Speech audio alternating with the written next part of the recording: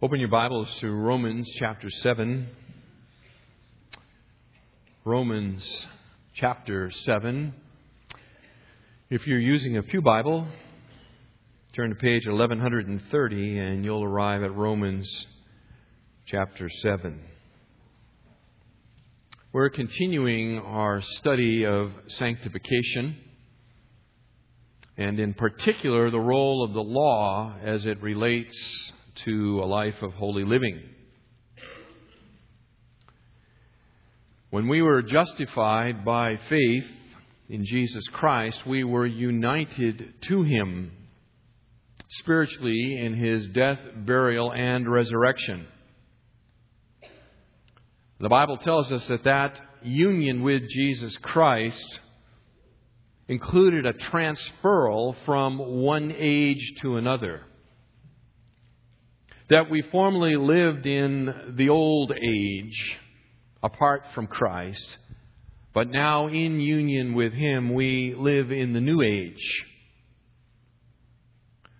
The old age, the Bible tells us, is characterized by slavery to sin and its eventual result, eternal death. Romans 6:23. The power of that old age is the law. 1 Corinthians 15, verse 56. But we live in the new age. The new age. And that new age is characterized by a slavery to grace. Paul says, Romans 6, verse 14, and its result, eternal life. The power of the new age is the indwelling presence of God's Holy Spirit. Romans 8 and verse 9.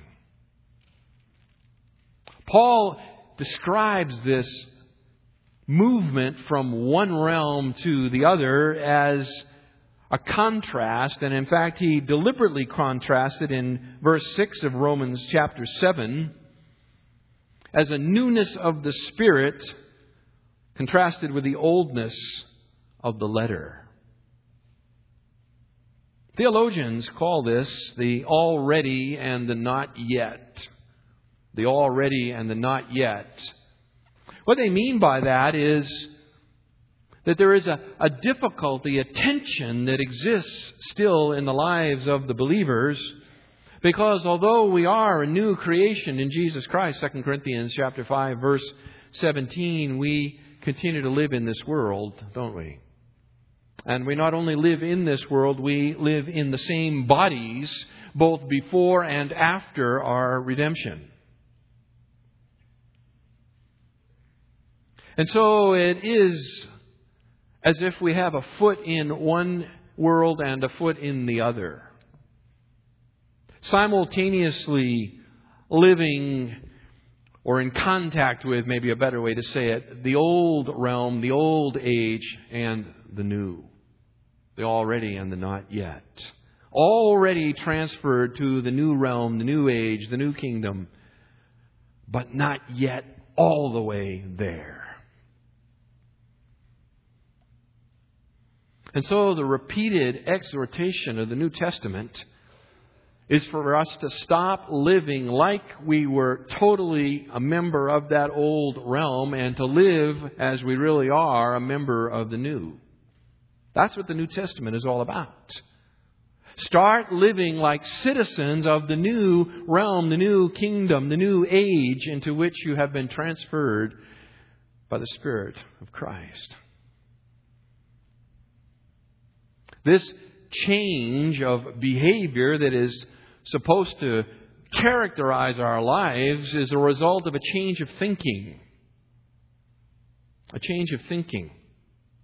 And it is the direct product of understanding the theological reality of the transferal that has really occurred. As I said, before you came to faith in Jesus Christ, you looked a certain way. When you came to faith in Jesus Christ, nothing changed in terms of your outward appearance. Same body. Same body. But there has been a real transferal, a real change, a real movement from one age to the other. And so what Paul would say to us, in fact, what the New Testament would say to us, is that we must understand the theological reality of what has happened, and we must begin to live our lives in light of that truth. And that regardless of how we feel, we are no longer slaves of the old age. Sin no longer has absolute dominion over us. The power of sin being the law no longer rules in our lives. Instead, we live in the new age. We are enslaved to grace, and we are empowered by the indwelling Spirit of Christ. Something real has happened. Paul says in Romans 12, verse 2, he says, "Do not be conformed to this world, but be transformed by the renewing of your mind, that you may prove what the will of God is, that which is good and acceptable and perfect." You are to no longer be conformed by the patterns of the old age. You are to be transformed by the new. Romans chapters 6, 7, and 8 is where Paul unfolds in the most systematic way for us the means by which we as believers gain victory in our struggle against sin, in which we live out our citizenship of the new age. And in these 3 chapters, he teaches really 4 really important lessons. 4 really important lessons that you could sort of boil this whole section down to. And what he would have for us is to understand these 4 truths, these 4 important lessons, and then pattern our lives accordingly. Do not be conformed to the old world, but be transformed by the renewing of our minds. Think about reality and then pattern your life after that thinking. I'm just going to give them to you really quickly. It's a big overview of this section, and I think it's important that we continue to hammer this home, because as we look at the details, I don't want to lose sight of the forest by virtue of looking at the trees. So let me give you that first important truth. A truth you must understand and you must act upon. It is, as a believer, you were crucified with Christ, and thus sin no longer has absolute power over you. That is the message of Romans chapter 6, verses 1 through 14. You were crucified with Christ, and thus sin no longer has its absolute power over you. You must therefore believe and act upon this truth by resisting sin. That's what Paul would tell you. Believe it and act upon it by resisting sin.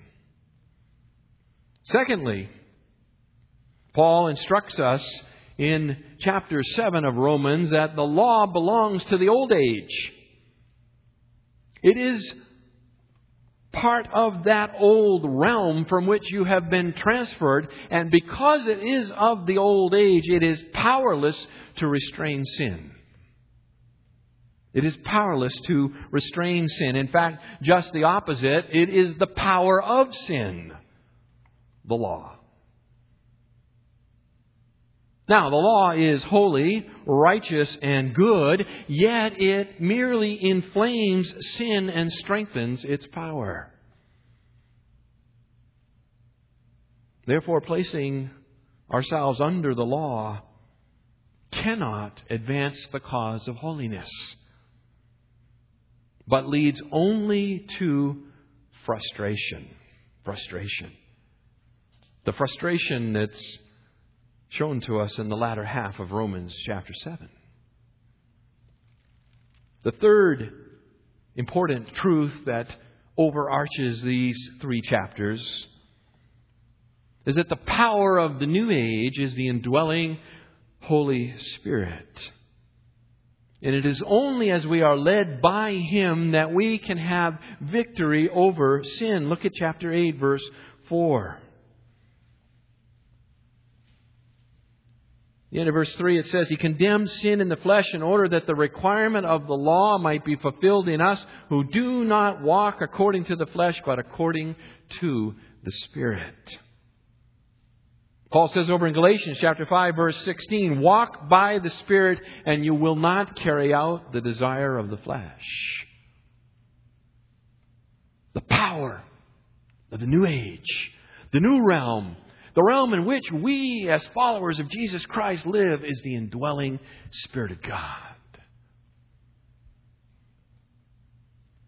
Fourth, we still have a foot in both worlds.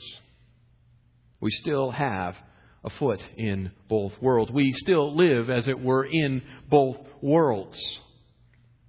And we groan for our release from the old age and our full and final entrance into the new. There is a groaning that goes on. But Paul says, in spite of the difficulties, in spite of the times when the new age looks to be a long, long, long way off, we have a confident assertion that nothing will be able to separate us from the love of God in Christ Jesus. And the reason that's true, the reason is the elective work of God on our behalf. It is because of God's sovereign election that your citizenship in the new age is absolutely secured. That is the message of the latter half of Romans chapter 8. Listen to what Paul says, beginning in verse 28. He says, And we know that God causes all things to work together for good to those who love God, to those who are called according to His purpose. For whom He foreknew, He also predestined to become conformed to the image of His Son, that He might be the firstborn among many brethren. And whom He predestined, these He also called. And whom He called, these He also justified. And whom He justified, these He also glorified. Notice they're all past tense. Past tense. This golden chain of redemption is your security to understand that although the fight with the old age is still going on, and although you slip, you fall, you slide back into the mud, be assured, if you know Jesus Christ by faith, you are absolutely here in the new age and you will inherit the kingdom. And that God will be glorified in you. And that He is conforming you to the image of Jesus Christ so that you will someday stand in His presence. That's the message. Romans 6, 7, and 8. That's the grand sweep of these 3 chapters. But we need to look at the details. We need to look at all the details. There's power in the details. So let's work through them together. Back to chapter 7. And I'm going to begin reading at verse 7. Romans 7, beginning at verse 7. What shall we say then? Is the law sin? May it never be. On the contrary, I would not have come to know sin except through the law. For I would not have known about coveting if the law had not said, You shall not covet. But sin, taking opportunity through the commandment, produced in me coveting of every kind. For apart from the law, sin is dead. And I was once alive apart from the law. But when the commandment came, sin became alive, and I died. And this commandment, which was to result in life, proved to result in death for me. For sin, taking opportunity through the commandment, deceived me, and through it killed me. So then the law is holy, and the commandment is holy and righteous and good. Therefore, did that which is good become a cause of death for me? May it never be. Rather, it was sin, in order that it might be shown to be sin by affecting my death through that which is good, that through the commandment sin might become utterly sinful. For we know that the law is spiritual, but I am of flesh, sold into bondage to sin. For that which I am doing I do not understand, for I am not practicing what I would like to do, but I am doing the very thing I hate.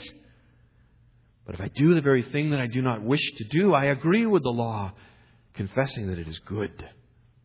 So now no longer am I the one doing it, but sin, which indwells me. For I know that nothing good dwells in me, that is in my flesh. For the wishing is present in me, but the doing of the good is not.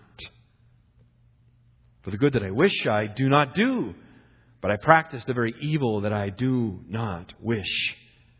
But if I am doing the very thing I do not wish, I am no longer the one doing it, but sin which dwells in me. I find then the principle that evil is present in me, the one who wishes to do good. For I joyfully concur with the law of God in the inner man, but I see a different law in the members of my body, waging war against the law of my mind and making me a prisoner of the law of sin which is in my members. Wretched man that I am! Who will set me free from the body of this death? Thanks be to God through Jesus Christ our Lord. So then, on the one hand, I myself with my mind am serving the law of God, but on the other, with my flesh, the law of sin. There is therefore now no condemnation for those who are in Christ Jesus. For the law of the Spirit of life in Christ Jesus has set you free from the law of sin and death. For what the law could not do, weak as it was through the flesh, God did, sending His own Son in the likeness of sinful flesh, and as an offering for sin. He condemned sin in the flesh in order that the requirement of the law might be fulfilled in us, who do not walk according to the flesh, but according to the Spirit. This back half of Romans chapter 7, really beginning in verse 7 through 25, can be divided into two sections. Two sections with verse 13 as the connecting link between those two sections. So verses 7 through 12 is one section. Verse 13, the connecting link of the second section, is 14 through 25. Verses 7 through 12, just noting some things. Paul speaks there in the past tense. He uses past tense verbs. And in this section, he shows how sin uses the law to bring about death. In verses 14 through 25, he uses present tense verbs. And he describes the constant battle between the mind, which agrees with God's law, and the flesh, or the members, which are given to the law of sin. The obvious conclusion, I think, from both of these sections is that the law of God arouses sin and is impotent to break its power. That's the overriding message. Now, beyond that, there are some interpretive questions for this section that we need to at least pause and look at. This is a battleground in the book of Romans. You can stack up the commentaries, and I think I might have as many as among other places, but in particular over this section of Romans 7. And if you do exegesis by majority rule, you can sort of stack up your favorites and decide what they think, and maybe that's the way you go, but there are many good men that look at it differently. This is a difficult section. The use of the past tense verbs in 7 through 12 and the present tense verbs in 14 through 25 and the repeated use of the first person pronoun I, which appears all through this section, raises all kinds of interpretive questions. So let me see if I can try to resolve them a little bit. Regardless of how we come out on this, and let me just say this as an aside, regardless of how you come out, whether you understand it the way I now understand it or you have your own interpretation of this passage, don't miss the overarching point, and that's why I gave you such a long introduction. Regardless of how you understand the past and present tense verbs and the use of the I, Don't miss the overarching lesson, which is the law is impotent to curb your sin. And in fact, inflames it. Regardless of how you understand everything else, don't miss that. So the big issue I want to just talk to you about this morning for a minute or two is the identity of the I. The I. Verse 7, I would not have come to know sin except through the law, for I would not have known about coveting if the law had not said. I, verse 9, was once apart from the law. But sin, taking opportunity through the commandment, deceived me, and through it killed me. I. It runs all through this section. Who's Paul talking about? Who is he talking about? As I said, through the centuries, very skillful Bible commentators have come up with various understandings of the use of the I here. I'll give you the three most popular. The first is that this whole section from 7 through 25 is autobiographical. Autobiographical. That means that Paul is speaking from his own experience. Paul is speaking from his own experience with the law, both past and present. The second is that this section is representative of Israel. Representative of Israel. What that means is that Paul is identifying himself with Israel, and he is speaking about their experience under the law of Moses. And his use of the I is that he is speaking in solidarity with his people, the nation of Israel. Representative. The third, most popular view, is that this whole section is universally representative. That is, that the use of the I, Paul is identifying himself with humanity. He is representing all people in general and their confrontation with the law.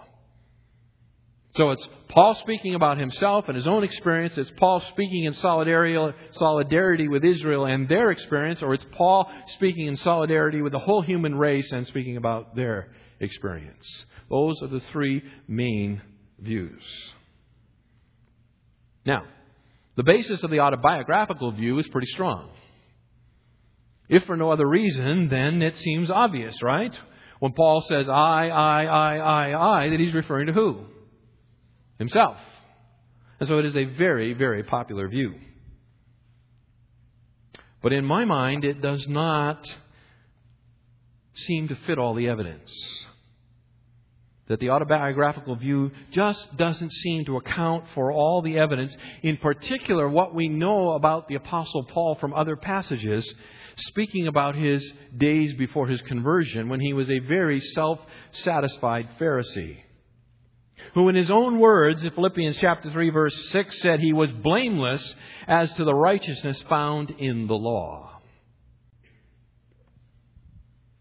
Beyond that, the intense struggle that is played out in verses 14 through 25 don't seem to fit into the context of the life of the Apostle Paul either, as far as we know it.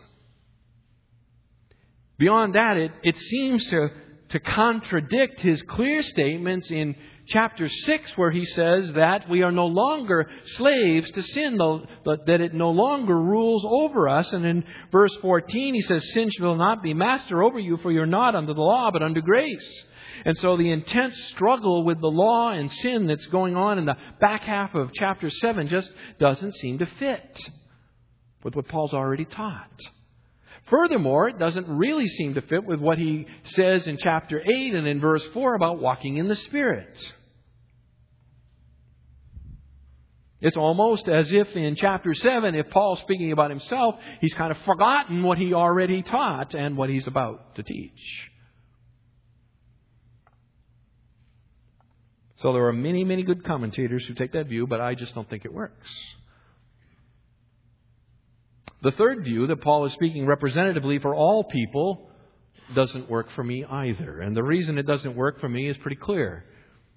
And that is that the context of this whole chapter is the Mosaic Law. It is the law of Moses.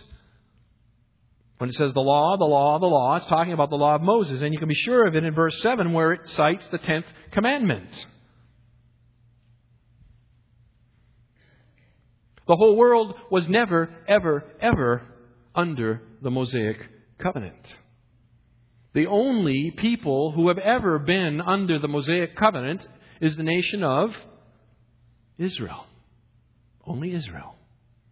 So the universal view doesn't work for me, and that leads me to the second view, that Paul is speaking representatively for the nation of Israel here.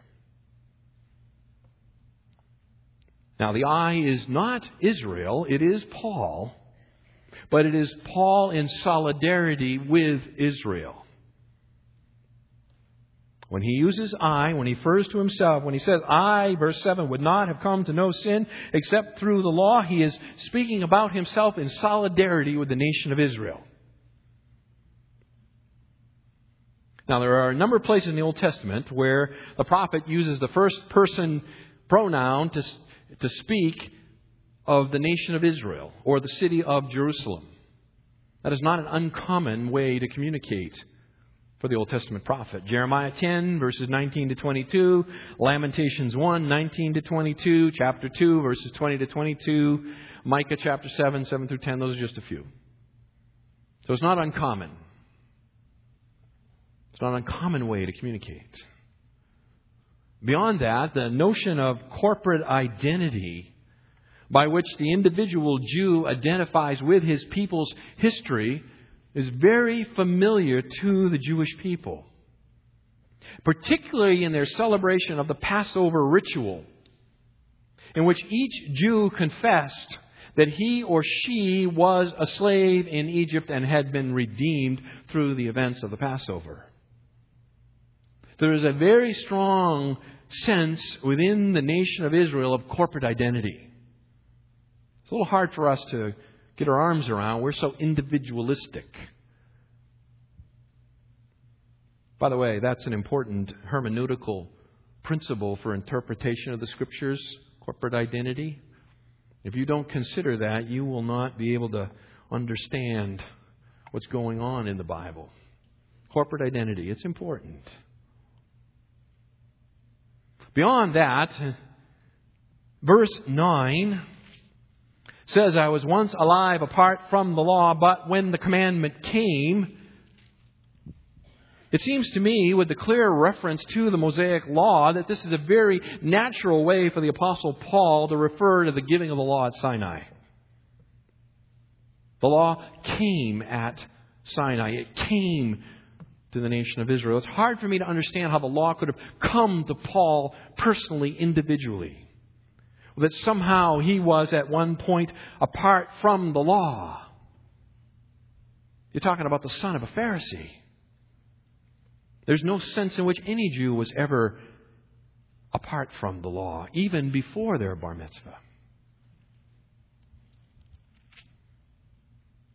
So I'm persuaded that the I here is Paul's literary device. It's the literary device by which he includes himself with Israel in their encounter with the Mosaic law.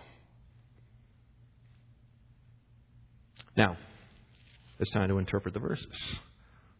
Let's see what he has to say. Last week, we raised and answered two questions. Remember, last week, two questions. One, is the law evil? Verse 7.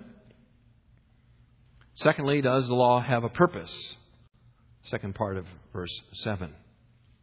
This morning, what I want to do with you is just ask and answer two more questions that are brought up in this section, verses 7 through 13.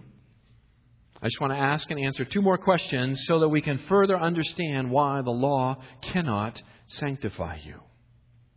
So what I want to do is look at the law historically. Verse 7, but what shall we say then? Is the law sin? May it never be. On the contrary, I would not have come to know sin except through the law, for I would not have known about coveting if the law had not said, you shall not covet. But sin, taking opportunity through the commandment, produced in me coveting of every kind, for apart from the law, sin is dead. Paul continues to personify sin here. That is, He speaks of sin as if it is an entity, a person. And what he says here is this enemy has established a beachhead. Verse 8, taking opportunity. Do you see that? About sin taking opportunity. The word used there could be translated, establishes a beachhead or a base of operations. Sin establishes a base of operations through the law, through the commandment, to achieve its desired effect of killing its host. In order to kill its host. How? In what way does sin use the law to establish the beachhead, Paul? When Israel was confronted by the Mosaic Law back at Sinai, and all its limitations that were rightfully imposed upon them by their sovereign, they were stimulated to open rebellion. Do you remember? They were given the command not to make any idols, right? The first commandment. Exodus chapter 20, verse 4. And it was after that they asked Aaron to fashion for them what? A golden calf. Exodus 32. It is the imposition of the rules and the regulations that came with the law that stimulated their heart to open rebellion. That's the beachhead I believe Paul is talking about here in verse 8. That's the opportunity that the law creates. There is, in a sense, a universal principle here. And it's because of the sinful tendency that's resident in every single one of us. When we are confronted with rules and regulations, sin immediately abuses those rules and they become like fertilizer, producing much and many more sinful expressions. The more rules you get, the more passionate your desire to rebel against them. I remember a couple of years ago, we visited the wild animal park down in San Diego. It was right after they had opened their new safari ride. They have a very long, winding path to control the crowds, with the signs that says 4.5 hours from this point, whatever. I mean, it's not quite that bad, but it's pretty long.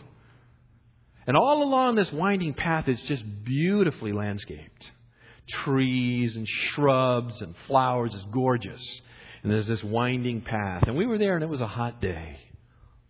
And off to the side, there's a place where you can buy cold drinks, cold bottles of water or whatever. And we're standing in line like everybody else. I think exactly where we entered the line, it said 1.5 hours from this point. So we're in a long, hot line standing there. And as we began to observe those standing in line with us, what we noticed were that they were getting thirsty. But in order to assuage their thirst, they needed to go and buy a bottle of water. But rather than follow the winding path back out to go get their water and then back in, what people were doing was cutting right straight through all of those beautiful plantings. Stepping over and on the signs that said, "Please stay on the path."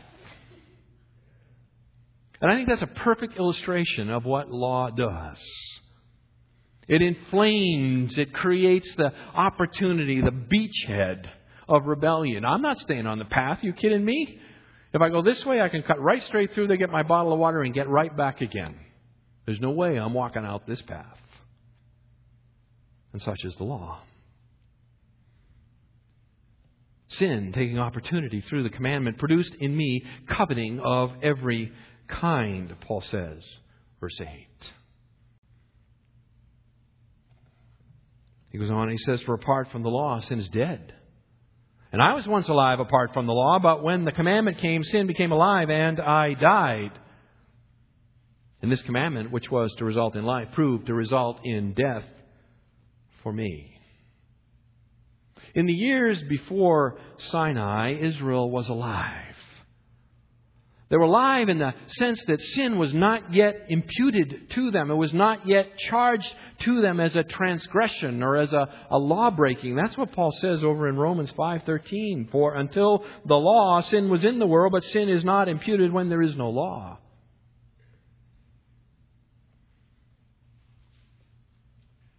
They were alive apart from the law. Sin was dead in the sense that it wasn't active or powerful, or not as active, not as powerful before the law as after. Romans 5, verse 20, when the law came in that transgression might increase. So when God gave the law at Sinai, sin became activated. It turned failure into rebellion.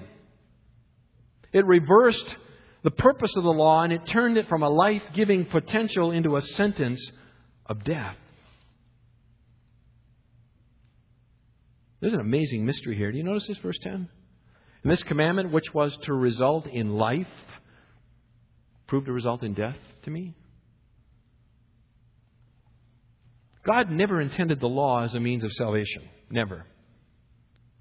But it had a life-giving potential for those who could perfectly obey it. Leviticus chapter 18, verse 5. You shall keep my statutes and my judgments, by which a man may live if he does them. I am the Lord. Or if you like, Luke chapter 10, verses 25 to 28. Behold, a certain teacher stood up and put him, that is Jesus, to the test, saying, Teacher, what shall I do to inherit eternal life? And he said to him, What is written in the law? How does it read to you? And he answered and said, You shall love the Lord your God with all your heart and with all your soul and with all your strength and with all your mind, and your neighbor as yourself. And he said to him, You have answered correctly. Do this and you will live. There was life-giving potential in the law. But instead, it ended up producing death. It ended up producing death. How did that happen? How did it happen? The answer is in verse 11. Sin, taking opportunity, again, a beachhead through the commandment, deceived me. And through it killed me. Sin used the holy, righteous, and good law as a beachhead to deceive and kill. What does Paul mean? What was the deception? The deception was to think that somehow Israel could actually obey the law and receive the life that it promised to them. But they couldn't. But they couldn't. And in fact, no one can. No one can keep the law and receive the life. All have sinned and fall short of the glory of God. All require a Savior. But Israel was deceived by sin into thinking that the promise of life contained in the law was something they could actually achieve. When in reality, all of their attempts produced nothing but death. Not because the law is sinful, but because it can't be fulfilled. Instead of calling out on the mercy of God, they were deceived and began to deceive themselves into thinking that they were actually fulfilling the law, that they would actually earn the promise of life contained therein.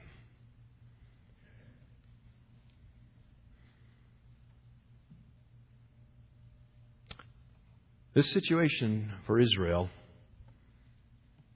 should be a vivid reminder for all of us. A vivid reminder of the impotency of the law and the deadly deceitfulness of sin. Spiritual life can never be earned through law keeping, only received by casting ourselves upon the mercy and grace of God. But there is a mystery here. Augustine wrote, God commands what we cannot do, that we may know what we ought to seek from Him. God commands what we cannot do, that we may know what we ought to seek from Him. There was life in the law, but none could keep it.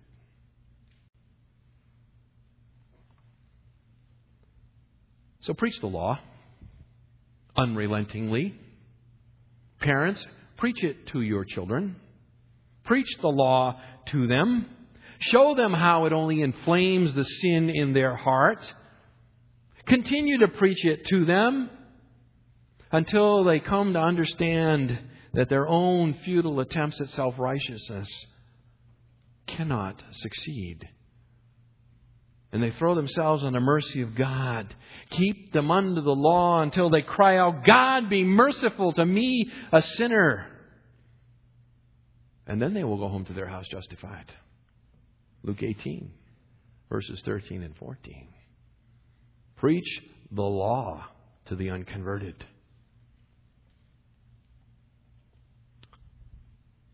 Fourth question in verse 13. Well, does the law cause death then?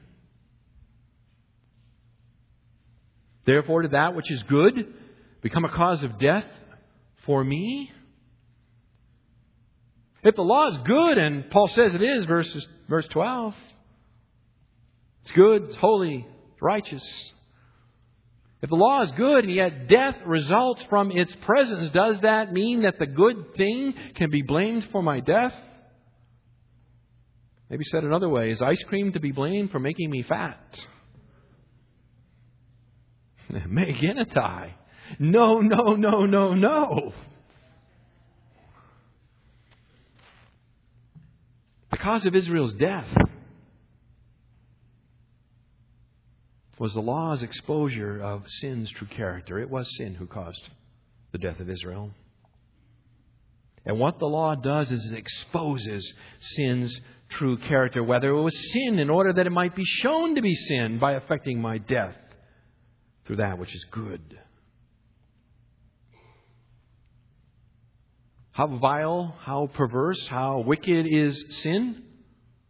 It is so bad that it actually takes that which is good and holy and just, that which has been ordained to life, and it turns it into the instrument of our death. That's how wicked sin is. It takes God's holy, good, and righteous law, given that they might have life, and makes it the means of their death. There is no greater proof for the wickedness of sin than this. That sin performs its deadly work through that which is holy.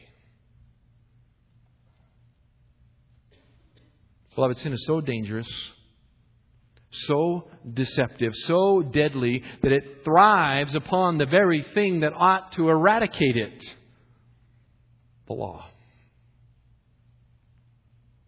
It would be like going out in your driveway and spraying Roundup on the weeds and watching them grow in front of you.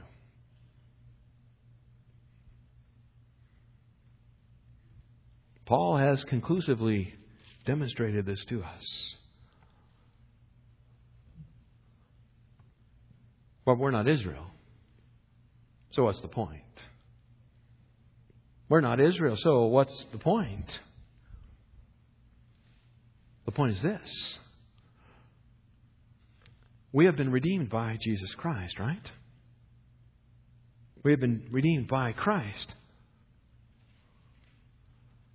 But the law continues to perform its deadly work among the unsaved. It continues to kill them.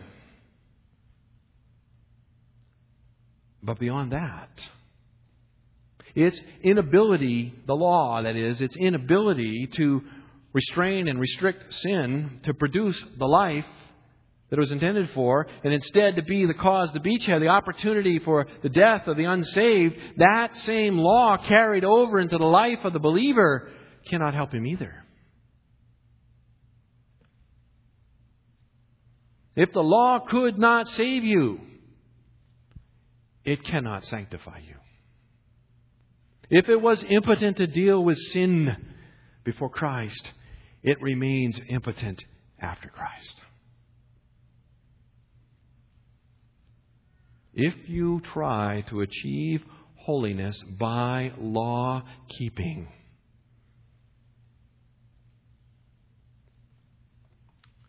you have nothing but a life of futility and frustration and spiritual weakness awaiting you. That's the point. That's the reason Paul spends so much time talking about why the law cannot restrain sin. Next week, we'll look in close detail at verses 14 through 25. I'll just tip my hand to you. I don't believe that this is the cry of a mature Christian. I think this is the cry of a follower of Jesus Christ who mistakenly tries to live a life pleasing to God by remaining under the law of Moses. Let's pray.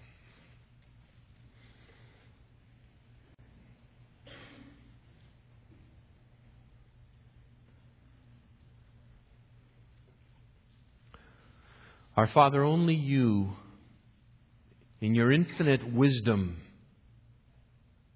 and for Your great glory, could devise a plan of redemption so mysterious and yet so glorious,